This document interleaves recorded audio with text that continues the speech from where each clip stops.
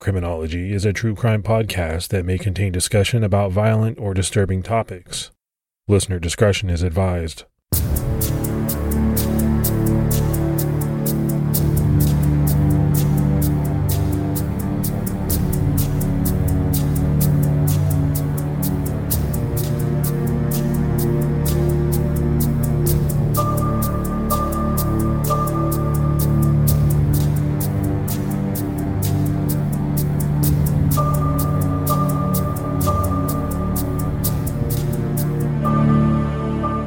Hello, everyone, and welcome to episode 209 of the Criminology Podcast. I'm Mike Ferguson. And this is Mike Morford. Mr. Morford, man, how are you? I'm good. I just got unpacked in my new home and got everything organized or semi-organized, and now I'm just sort of getting back into the groove of working. How about you? Well, let's talk about that for a minute. Getting a new house, that's great. The packing, the moving, not so great. That's something that I don't look forward to. A lot of times my wife and I think about moving, and then every time we think about what's involved, we say, nah, it's not worth it to us. Yeah, in our family, we're the type of people that move like every 20 years, so hopefully this is it for moving for a while. Well, that would be good. That would be good. Let's go ahead and give our Patreon shout outs. We had Catherine Knopp, Amanda Cannon, Dory Young, and Kimberly Deister. So that's a lot of great new support. We really appreciate it. Yeah, thank you so much for going out of the way and helping support the show. It means a lot to us. And for anyone that would like to help support Criminology, you can do so by going to patreon.com/criminology. Morph, before we jump into this episode, there's been some pretty incredible true crime news that has come out in the past few weeks. I think the first one that caught my eye was around the Oklahoma Girl Scout murders, which is an episode that we did, a case that we covered. That Jean Leroy Hart, I think for most people, has been the prime suspect for many, many years. But them coming out saying that, they've matched the DNA and this and that, to me is a big deal. Yeah, I think the DNA evidence, it just goes to show that years later, even after a suspect is dead, that DNA will tell the truth. And I think, like you just said, a lot of people have long believed he's been the killer in that case. I know I did. And hopefully this can give the family some kind of peace and knowing for sure once and for all. And I do think when you're talking about unsolved cases, those ones where there is a very viable prime suspect, police believe, the public believes, but there's just not enough evidence to move forward with a charge, a trial, a conviction. Those are some of the most frustrating to me. Yeah, it's almost like the outcome, or the truth, or who was involved, but there's just nothing there to prove it. So anytime you can sort of put something to rest with physical evidence, it's really a great outcome. And then I think the second one was the Brittany Drexel case. They've come out and named a suspect, charged a suspect. That person led the authorities to Brittany's body. So, this one's still in the early stages. We're going to hear more as it unfolds. But again, just these older crimes being solved, it really gives a lot of hope to many cases. Yeah, and getting those answers is important, because I know in Brittany's case, for example, that we're going to cover coming up on Criminology, there was a lot of speculation and hearsay and people coming forward to say she was in an alligator pit or something along those lines, and it seems like that wasn't the case at all. So when you can get answers and clarity, that's a really big thing. Yeah, and kind of put the speculation to rest. All right, buddy, let's go ahead and jump into this episode of Criminology.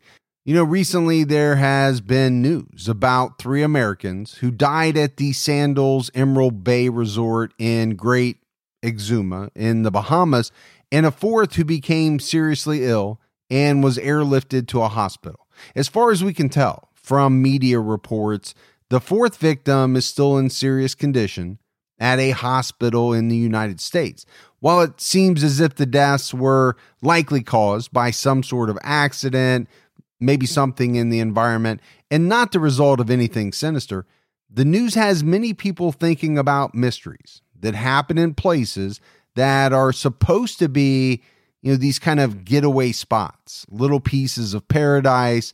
Now, we're no strangers to mysteries happening at vacation resorts and island getaways. Sometimes those mysterious happenings seem to include foul play to people seeking fun in exotic destinations, like the disappearances of Madeleine McCann or Natalie Holloway. But not all of these cases happen on land. Some happen on cruise ships. Those ships and the crews aboard those ships help get vacationers and travelers to their getaway spots. And most of the time, everything goes off smoothly. But every once in a while, something goes wrong and a mystery is born. And it's not always the vacationers at the center of the mystery. Sometimes it's the crew tasked with getting people to their vacation spots. In this episode, we'll be talking about Rebecca Corium, a crew member aboard the cruise ship, the Disney Wonder, who vanished in 2011 and has never been found. In 2011, the Disney Wonder, the second ever ship in Disney's fleet of cruise ships, had been in service for 12 years, with a mostly impeccable record. 24-year-old Rebecca Corium from Chester, England, had been working for Disney's cruise line since June 2010. She had trained for her position at their Florida location and had been sailing with Disney pretty much ever since. She had taken a 2-week break to go back home to England after her grandfather passed away, before returning to work aboard the Wonder. She continued to work on board for another 6 weeks with nothing of note happening. It was just a normal cruise with Rebecca, or Bex as people called her, entertaining and doing activities with children as a youth worker on the ship. On March 21st, 2011, the Disney Wonder set sail from port in Los Angeles, California. Rebecca sent her parents a message on Facebook, letting them know that she would be calling them the next day. Now, this may seem odd to some to schedule a call, but Los Angeles and London have an 8-hour time difference. So it would take some coordination on both ends in order to make sure everyone was on the same page as to when that call would take place.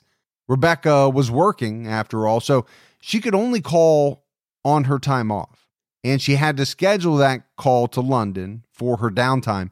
After Rebecca's mother, Anne Maria, responded to that Facebook message, she waited for Rebecca's call, but it didn't come.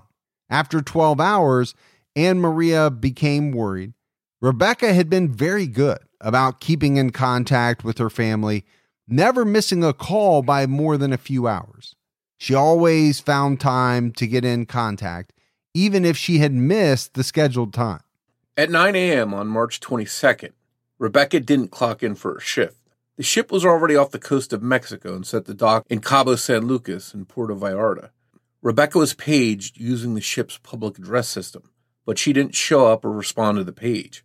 Crew searched the ship for her, but she wasn't in her cabin, and she couldn't be found in any of the employee areas, or the areas she usually worked in. Crew even searched the ship's camera footage to try and figure out where she may be on the ship, to no avail. Although the video didn't lead to Rebecca being found, they did spot her in the footage. The last sighting of her was at 5:45 a.m. in an employee-only area.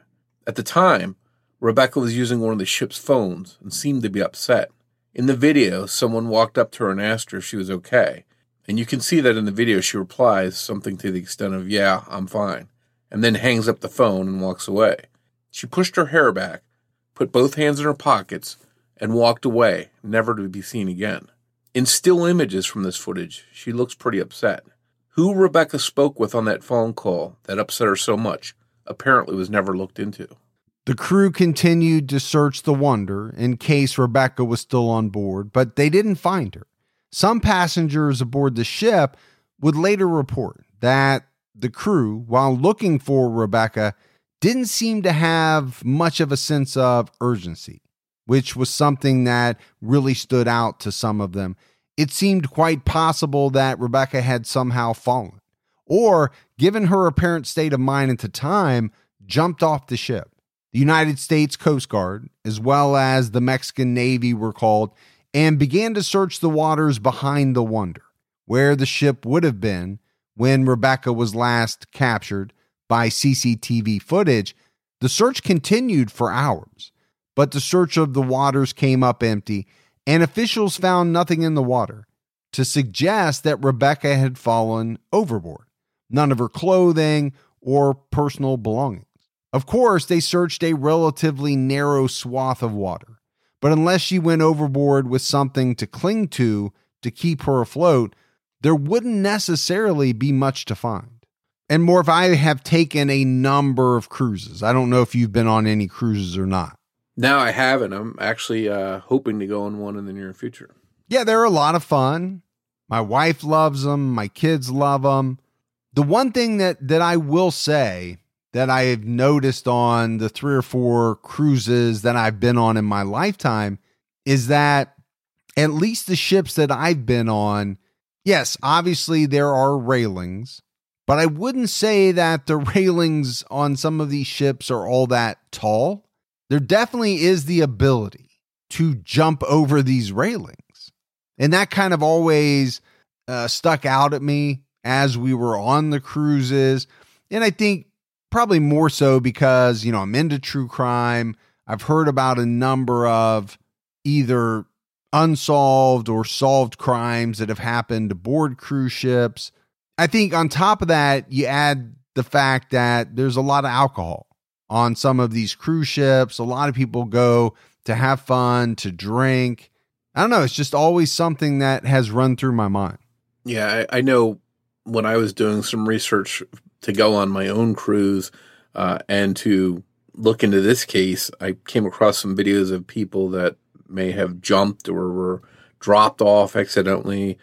I saw a case of a child that unfortunately went over the edge.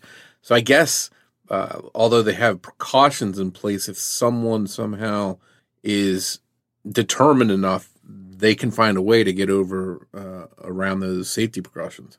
Yeah, there's no doubt. I'm sure there's a required height, but like with most things, if somebody really wants to do something, they can find a way. And we're going to talk about a couple theories that involve some of that coming up later in the episode.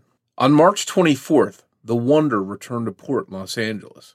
When Rebecca's parents were notified that she was officially missing, they immediately flew to California from England to be there while things unfolded.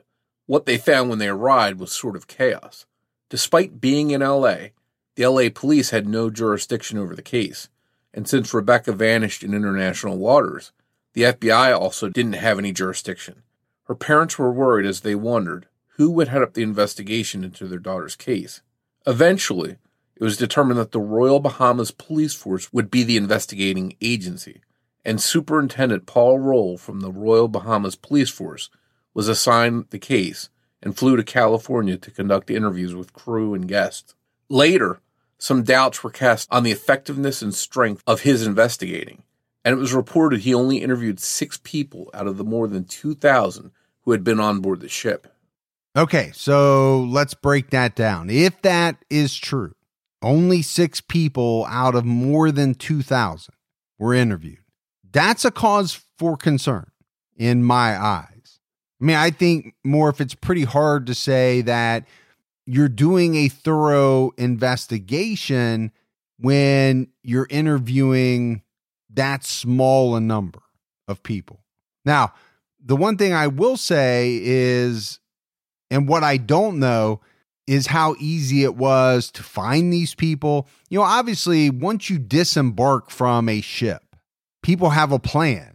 And a lot of times that plan involves getting to an airport, getting, back in their car, getting home.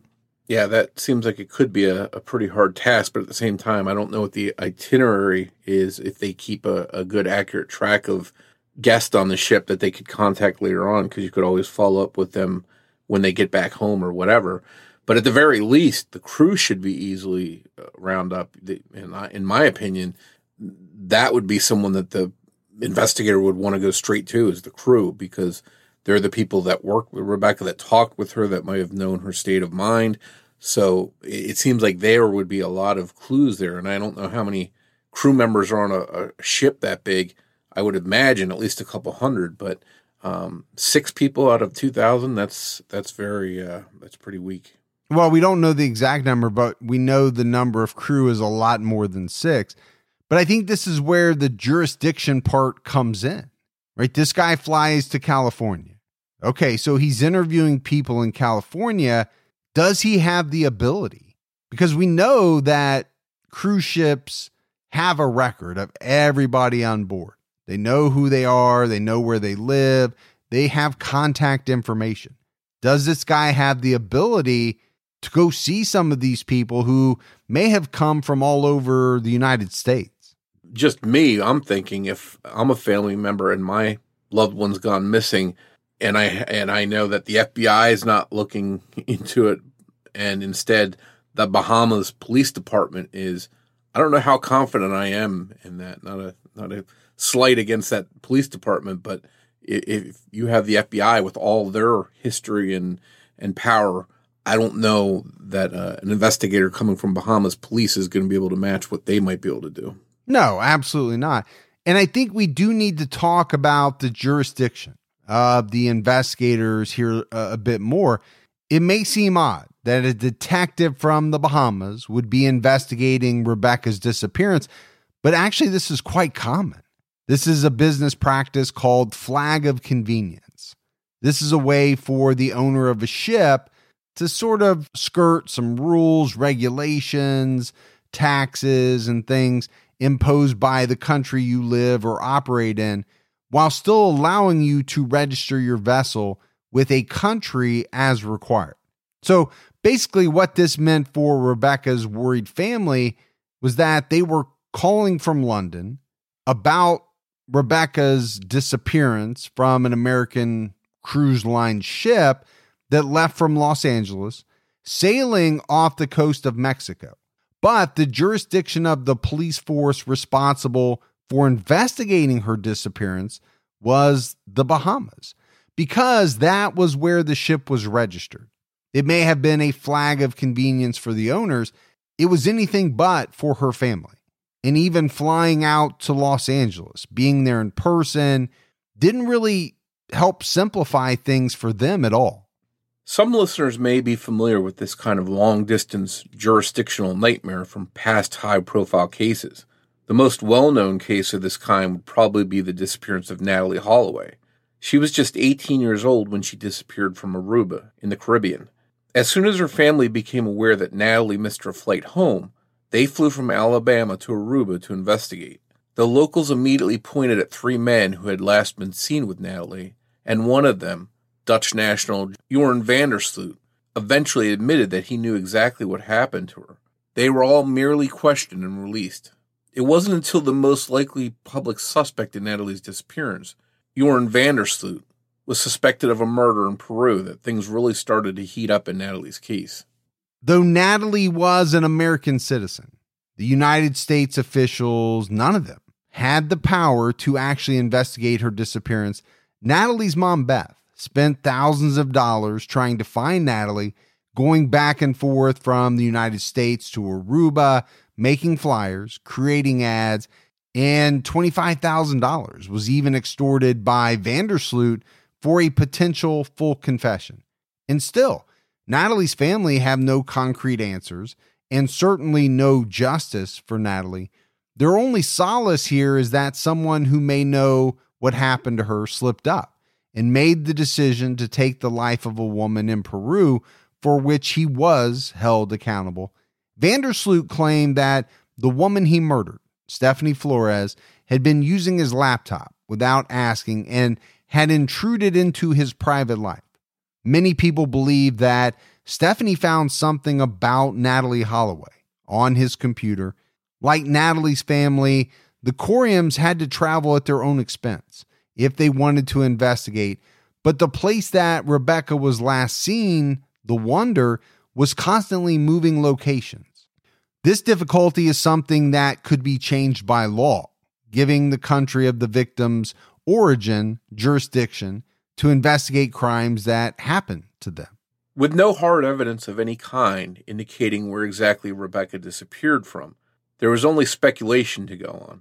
Journalist John Ronson initially believed that Rebecca most likely fell overboard while jogging on deck 4 because the railings in that area around the jogging track were low enough that it wouldn't have taken much for her to have accidentally been pitched over them. Considering that, and that Rebecca was actually known to jog on that deck, that was a pretty easy conclusion to come to. Some crew members, however, believe that she was swept overboard by a large wave called a rogue wave while in the crew pool area on deck 5. While no one has claimed to have seen Rebecca there or witnessed her going overboard, flowers were reportedly placed as a memorial to her by company officials on the wall next to the crew pool on deck 5. This is said to be due to a pair of flip-flops found on the deck, but colleagues who saw them thought they were the wrong size and too feminine to be Rebecca's.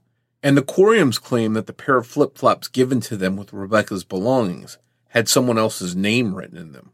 No one felt rough waters the night that Rebecca disappeared. It wasn't until 2019 that a scientific study explained the steepness of some rogue waves, also known as freak waves or killer waves, which are not necessarily the largest waves in the ocean, but are much larger than anticipated in the current area. The study was able to create a wave with a peak that increased vertically as the wave broke. A crew member that John Ronson interviewed for an article in The Guardian, a woman he called Melissa, said that Rebecca loved Deck 5 and that it was where they always used to go to relax. What makes the most sense to her is that Rebecca went to Deck 5 early in the morning for some alone time, but the high walls around the pool did not give that freeing, mind-clearing feeling of seeing the open ocean. She told Ronson, I bet she climbed onto the wall and sat on the ledge in a I need to feel like I'm off the ship for a second way. She also described Rebecca as a bit of a risk taker who would have absolutely climbed onto one of those high walls. In this scenario, Rebecca could have simply fallen overboard. Melissa, in her theory, seemed to suspect that the ship's crew may have had some type of inkling of what happened to her and perhaps tried to cover it up. If this were the case, would it make sense to be evasive about what happened? According to Melissa, maybe. She said if it was 6 a.m. and they were doing their job and watching the front, someone must have seen her go over. Or if they didn't, they're covering up why they didn't. Just having a high wall that someone can access to get into the position to fall off of it seems like a bad idea on a cruise ship, especially when alcohol is available on board. This could explain to some why a company would not want to admit fault. It's a lot of work and money to find and make inaccessible all of the spots someone might one day want to climb, especially in crew areas where the employees are supposed to be on the clock and well trained. Again, in this particular theory, there's no solid evidence pointing to this outcome. And more to me, this is the thing about cases like this. You are going to have a lot of theories. And I think many of them are plausible. I mean, when you think about what Melissa said to the newspaper, okay, could it have happened that way? Sure, absolutely it could have happened that way. But again, it's just a theory. You could say a lot of things that on the surface make sense or plausible, but when you have nothing to kind of back it up, what does it really mean? Yeah, and to me, one thing that jumps out is, would Rebecca, take that risk? Obviously, this woman that was interviewed felt she would, but working on a cruise ship and knowing the dangers of climbing up in areas where you're not supposed to be, I wonder if Rebecca would have risked doing that. It seems dangerous, and you think a trained crew member wouldn't take that chance. The International Maritime Organization's International Convention for the Safety of Life at Sea changed their international code for fire safety systems following the deaths of 159 people aboard the MS Scandinavian Star in 1990 due to an intentional arson on board, though it was later found likely that several members of the crew deliberately sabotaged any effort to put out the fire in an act of insurance fraud by propping open fire doors that would have helped contain a fire, as well as having started the fire in an area they knew would have a supply of air to keep the fire growing. Changes were still made for safety. We don't know to what extent the International Maritime Organization's International Convention for the Safety of Life at Sea monitored or oversaw places that people could climb up on ships and possibly fall overboard. But it seems like there would be some kind of precautions taken to prevent that. It seems like this organization has some power to change code and rules about things that'll make things safer on a ship. So, access points and things where someone could fall off or jump off, you think they'd have some kind of ability to oversee that as well. Isn't it amazing that we live in a world where you can get anything you need when you need it right to your door? With DoorDash, you can get pretty much anything. And whether you're sick and you don't feel like getting out of the house, DoorDash has you covered. Maybe you're at a party and you run out of alcohol or ice or something like that, but you want to keep that party going. You need a little assist. DoorDash has you covered. Sometimes my wife and I, we just don't feel like making dinner. We're tired. We want to watch a show. That's when we hit DoorDash. DoorDash makes it easy to get the food that you want without all of the hassle. And I'm always amazed when I go on DoorDash by the selection. Whether you're in the mood for fast food or something a little fancy, maybe a nice steak. I know around me, they have just about everything. The hardest part for my wife and I is deciding on what we both want. That's the only trouble we ever have. DoorDash, your door to more. Download the DoorDash app now to get almost anything delivered. Must be 21 and over to order alcohol. Drink responsibly. Alcohol available only in select markets. Hey, it's Kaylee Cuoco for Priceline. Ready to go to your happy place for a happy price? Well, why didn't you say so? Just download the Priceline app right now and save up to 60% on hotels. So whether it's Cousin Kevin's Kazoo Concert in Kansas City, go Kevin, or Becky's Bachelorette Bash in Bermuda, you never have to miss a trip ever again. So download the Priceline app today. Your savings are waiting. Go to your happy place for a happy price. Go to your happy price, Priceline. Rebecca's case became a popular one to discuss for online sleuths. Some of them pointed out about how working for a cruise line could be a serial killer's dream. And, obviously more, if that does make some sense, with the murky jurisdiction, miles of red tape, a steady supply of people from many different countries, people who have no idea who you are and no reason to care enough to recognize you, and the ability to dump bodies in different waters all over the world. It is a kind of a perfect potential feeding ground for the right kind of person. But as inviting as that environment might sound for a serial killer, there's no evidence to support that outcome for Rebecca. Even if a serial killer wasn't roaming the decks of the Disney Wonder, someone that perhaps accidentally or without intending to could have harmed Rebecca and thrown her body overboard to hide the evidence. There were rumors that a love triangle of sorts existed within the crew, and according to the newspaper The Mirror, because Rebecca didn't agree to some sort of open bisexual relationship, that other crew members killed her. For their part, Rebecca's parents feared some sort of violent assault as well, because when they received her belongings back, Rebecca's favorite pair of shorts had been ripped. In the last footage of her from Deck 1, she's seen wearing a t-shirt and jeans that look quite baggy. Many people believe that they belong to someone else, possibly a man on the ship. Bill Anderson, a maritime investigation coordinator, told The Hollywood Reporter that he is fully convinced that a sexual assault took place, and they were aware of it on board the vessel. Adding to the mystery, Rebecca's credit card was used about 2 months after she disappeared. It was never returned to the Coriums along with Rebecca's other personal effects. Was it taken by an opportunistic coworker before her things were handed over? Or was it stolen by someone who harmed her? Or could it have simply been some kind of automatic withdrawal? We don't have any additional details on this transaction, but it's certainly of interest. Well, and to me, Morph, this is very interesting. Again, we don't have details around the transaction. We don't know exactly what type it was, but if it was someone actually using her credit card somewhere and not some type of, automatic withdrawal, something like that, well, now you really have an avenue that you need to go down. We don't know the extent that it's been investigated, but a lot of crimes have been solved over the years by someone using a victim's ATM card, credit card, debit card, things like that. Yeah, I can't tell you how many cases we've done over the years where we mentioned that police have monitored their bank account or their credit card and they were never touched. But here we have an instance where the card is used. So that's a pretty big red flag, it seems like. Well, and also because of the time frame. I mean, this is fairly recent. This is not, the 1950s or the 1960s.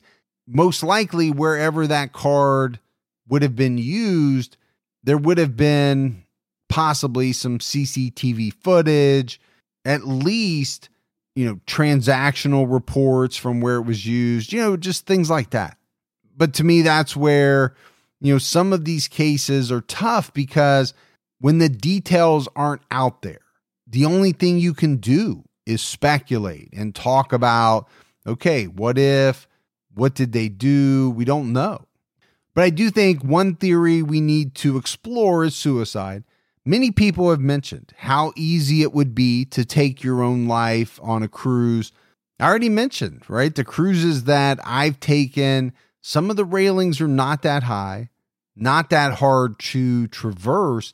And on top of that, if someone were to jump under the cover of darkness, well, chances are pretty good that maybe no one is around to see them or hear them, which means that there would be nobody to try to throw you a life preserver or to alert the crew to send out a rescue party.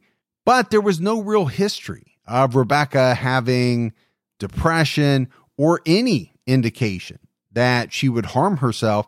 She had been a member of the British Army Cadets when she was a teenager. Cadets learned survival skills, navigation, first aid, and how to use firearms. Even before Rebecca had interviewed with Disney for their cruise line, she had gone to school for youth studies and had taught sports at Camp America in Maine for 4 months. She was very much in her element as a youth worker on the cruise, and she seemed to be happy in that job. 2 months earlier, when her grandfather passed away, we mentioned it, Rebecca took a couple of weeks leave to deal with his passing, but then she came back to the ship.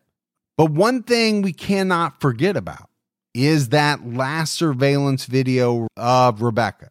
It seems to show her upset about something. So many people have asked the question, was it something she was so upset with that she chose to end her life? Again, another question that we can't answer, but something that we have to ponder.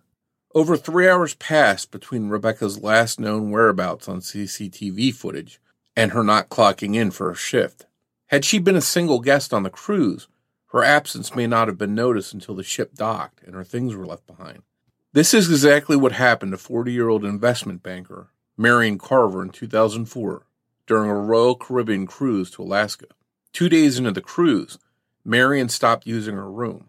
The steward assigned her room did notice that she wasn't using it and reported it to their superior for 5 days in a row, but they were ignored. Staff on the Royal Caribbean seemed to brush off Marion's being missing, thinking that many people sleep in other people's rooms on a cruise. They also thought she could have gotten off the ship in Vancouver. There was no record of who left the cruise and where, apparently. None of Marion's family was contacted, and neither were authorities. At the end of the cruise, when all of Marion's things were still in her room, untouched, Royal Caribbean simply packed them up. The cruise line also told her family that security footage on the ship was only kept for 2 weeks. So by the time anyone officially noticed she was missing 26 days later, they said that no footage of her existed.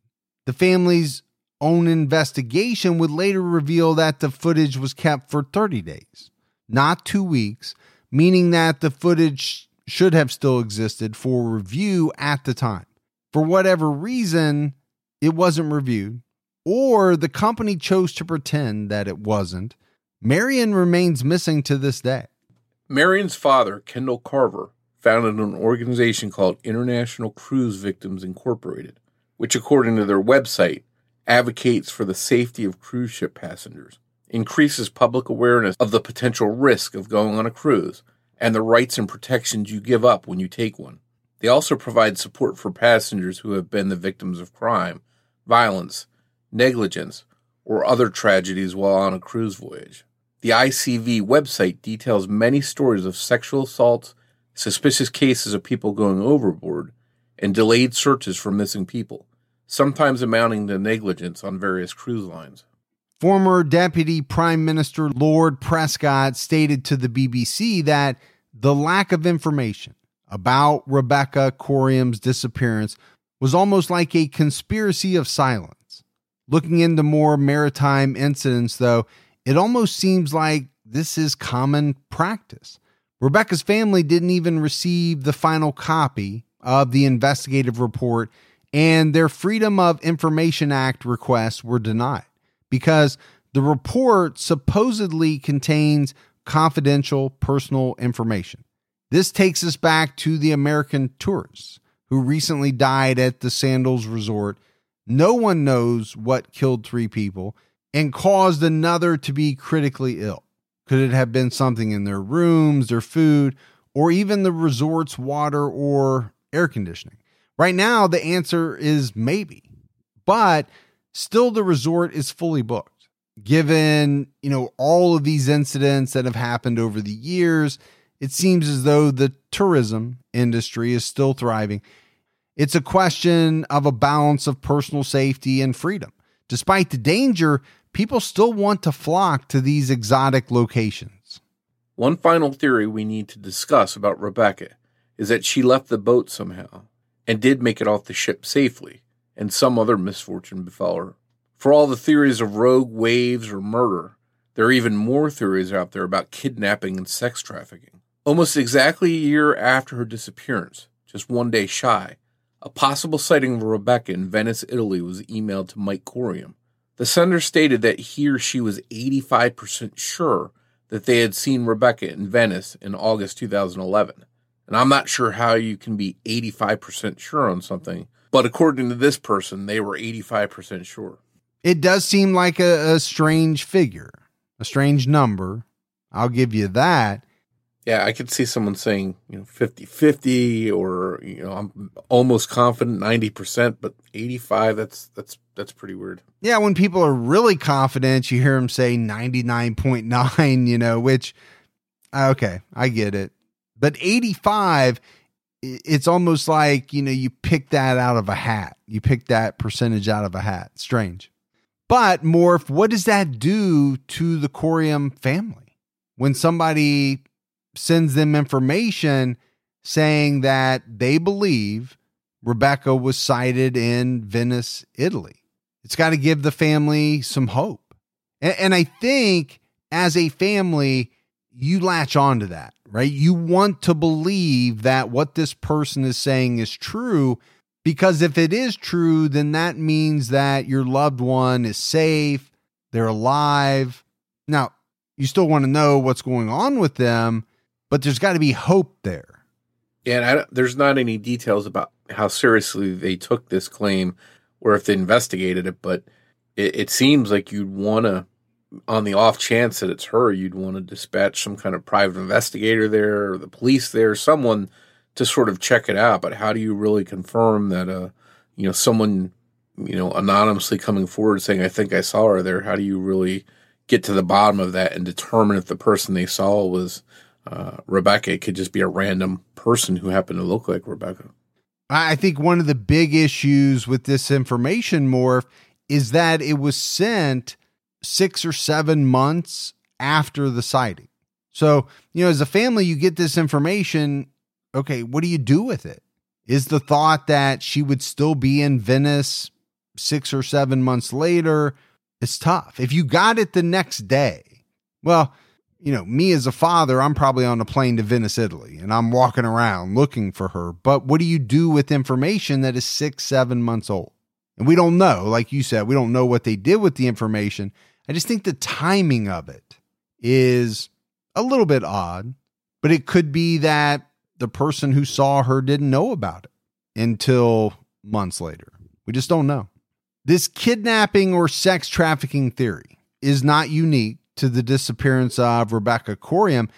In fact, it may even be bolstered by the disappearance of a woman named Amy Lynn Bradley. Amy was 23 years old when she disappeared from the Royal Caribbean ship Rhapsody of the Seas in March 1998. The ship was headed to Curaçao in the Netherlands when Amy was last seen. Amy and her brother had been at the ship's nightclub together, but he headed back to the family's room a bit earlier than she did, with the ship's door log showing her entering the room 5 minutes after he did at 3:40 a.m. Brad and Amy talked a bit before they went to bed, and by 6 a.m., when their father, Ron, woke up, she was missing. Ron remembered seeing her legs on the balcony when he woke up less than an hour earlier.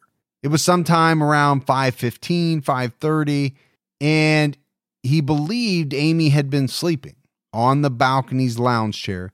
He remembered that the balcony door was closed because he didn't have to get up and close it. But by 6 a.m. when he woke up, Amy was gone, and her cigarettes and lighter weren't on the balcony either. The Netherlands Antilles Coast Guard searched for Amy in the water for 4 days, but found no sign of her. The most obvious scenario was that Amy had fallen overboard, or even jumped overboard to take her own life. But Amy, like Rebecca Corium, was in good health and was a strong swimmer, so many people had their doubts. Amy's disappearance was complicated by reported sightings of her. Multiple witnesses claimed to have seen Amy with different men in Curaçao, some who believed she was desperate for their attention, trying to signal them for help. One witness who was reported to be very credible was a U.S. Navy petty officer who claimed to have seen Amy in a Curaçao brothel in January 1999. Though this man had no evidence to support his claims, he stated that he had met a woman who said she was Amy Bradley, and she was being held against her will and needed help. This man, though, took no action because he was afraid of the consequences that came with visiting a brothel, until he saw Amy's photo in a magazine and then contacted her family. There's also a photograph of a woman that many people believe is Amy, taken in 2005, 6 years after her disappearance. There was a reward of up to $75,000, but no witnesses ever came forward with anything definitive. The theory that Amy was somehow kidnapped and forced into sex work is a very popular theory online, which kind of makes people hold on to hope that somehow Rebecca could be out there, somewhere, also trying to get the attention of different tourists, and might one day be saved. In March 2010, Amy Lynn Bradley was legally declared dead. Whatever the reason for Rebecca Corium's disappearance, there are a number of lingering questions. If she was distraught and took her own life by jumping, is there anything that Disney could have done in their screening or training processes to realize that she may have been an at-risk employee? If she fell overboard, got swept off the ship by a rogue wave, is there anything that can be done to improve the safety conditions on all decks for guests and crew? And if Disney truly has no idea what actually happened to Rebecca because her disappearance was not caught on their extensive system of security cameras, does that not mean that there are very obvious blind spots on the ship that need to be fixed and monitored to prevent something like this from happening again?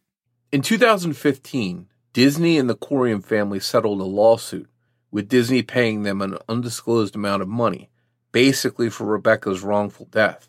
This settlement came after her family reached out to President Obama and the FBI, asking them to investigate. But no help came for the Coriums. Many British officials believe that the Bahamian response was very lacking, and that officials there made little to no attempt at investigating Rebecca's disappearance. In 2017, a woman named Tracy Medley, who was also a crew member on the Wonder with Rebecca, claimed that she and Rebecca had been in a romantic relationship. When Tracy's boyfriend, a man named Devin Hyde, returned from his leave and came back to the ship, Rebecca was upset that he and Tracy were still together. Tracy claimed that on the night Rebecca disappeared, the three were drinking together and then had a threesome in Devon's cabin. Tracy claimed that Rebecca and Devon went to the bathroom by themselves for a while before Devon came back into the room and started paying attention to her.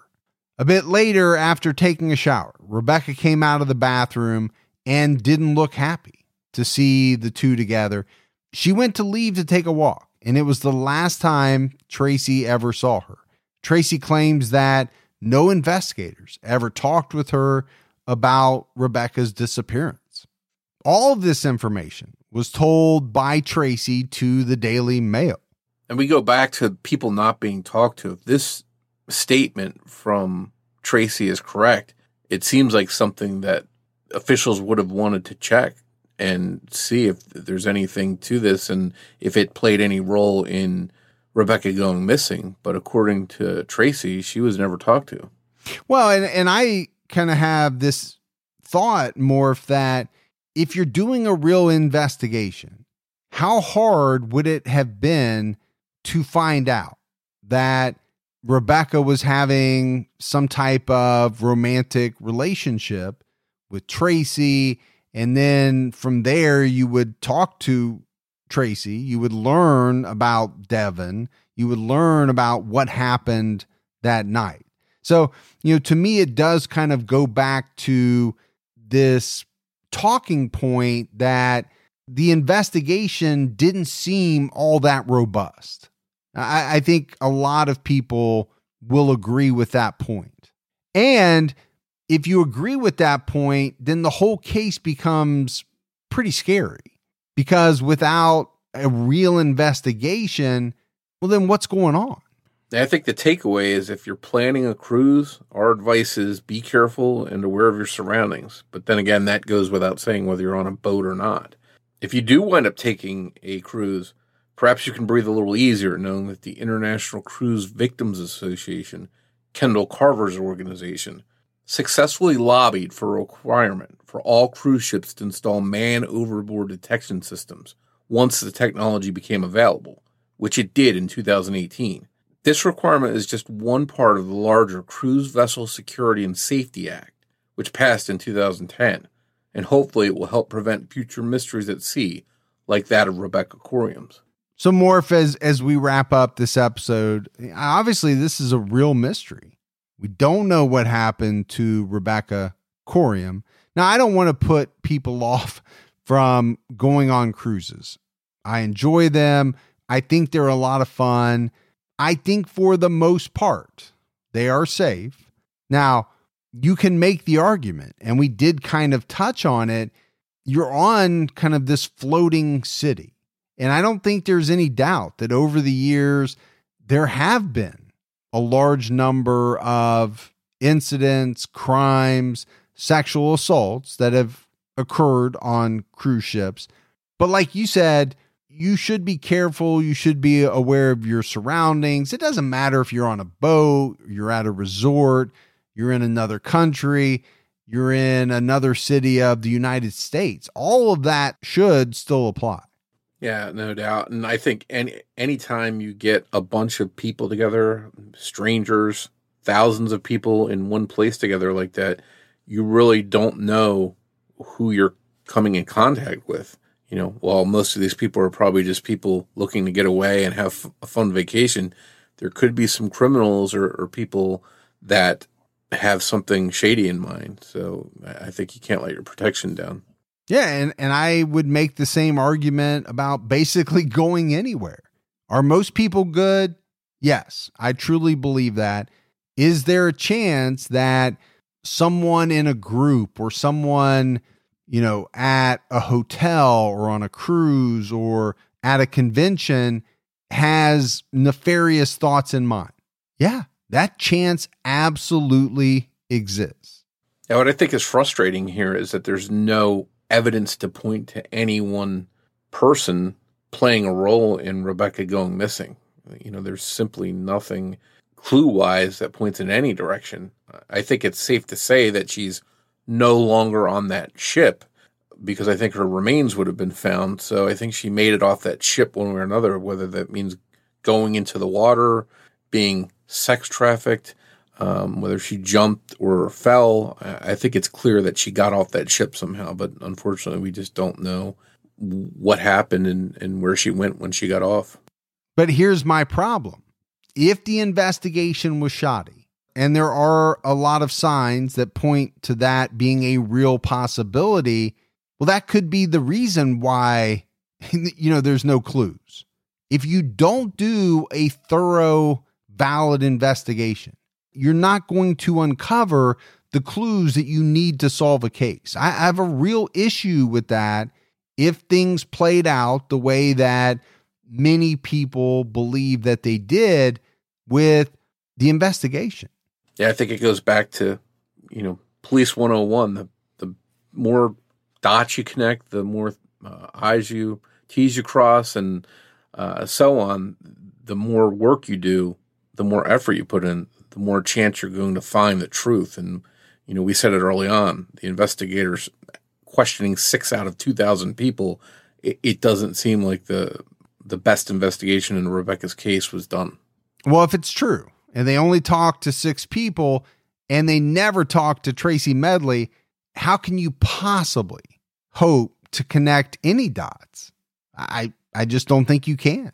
Thanks goes out to Sonny Lannon for help with writing and research in this episode. As always, if you love the show, but you haven't done it yet, please take a minute, go out, give us a 5-star rating. Keep telling your friends. That word of mouth about the Criminology Podcast really goes a long way.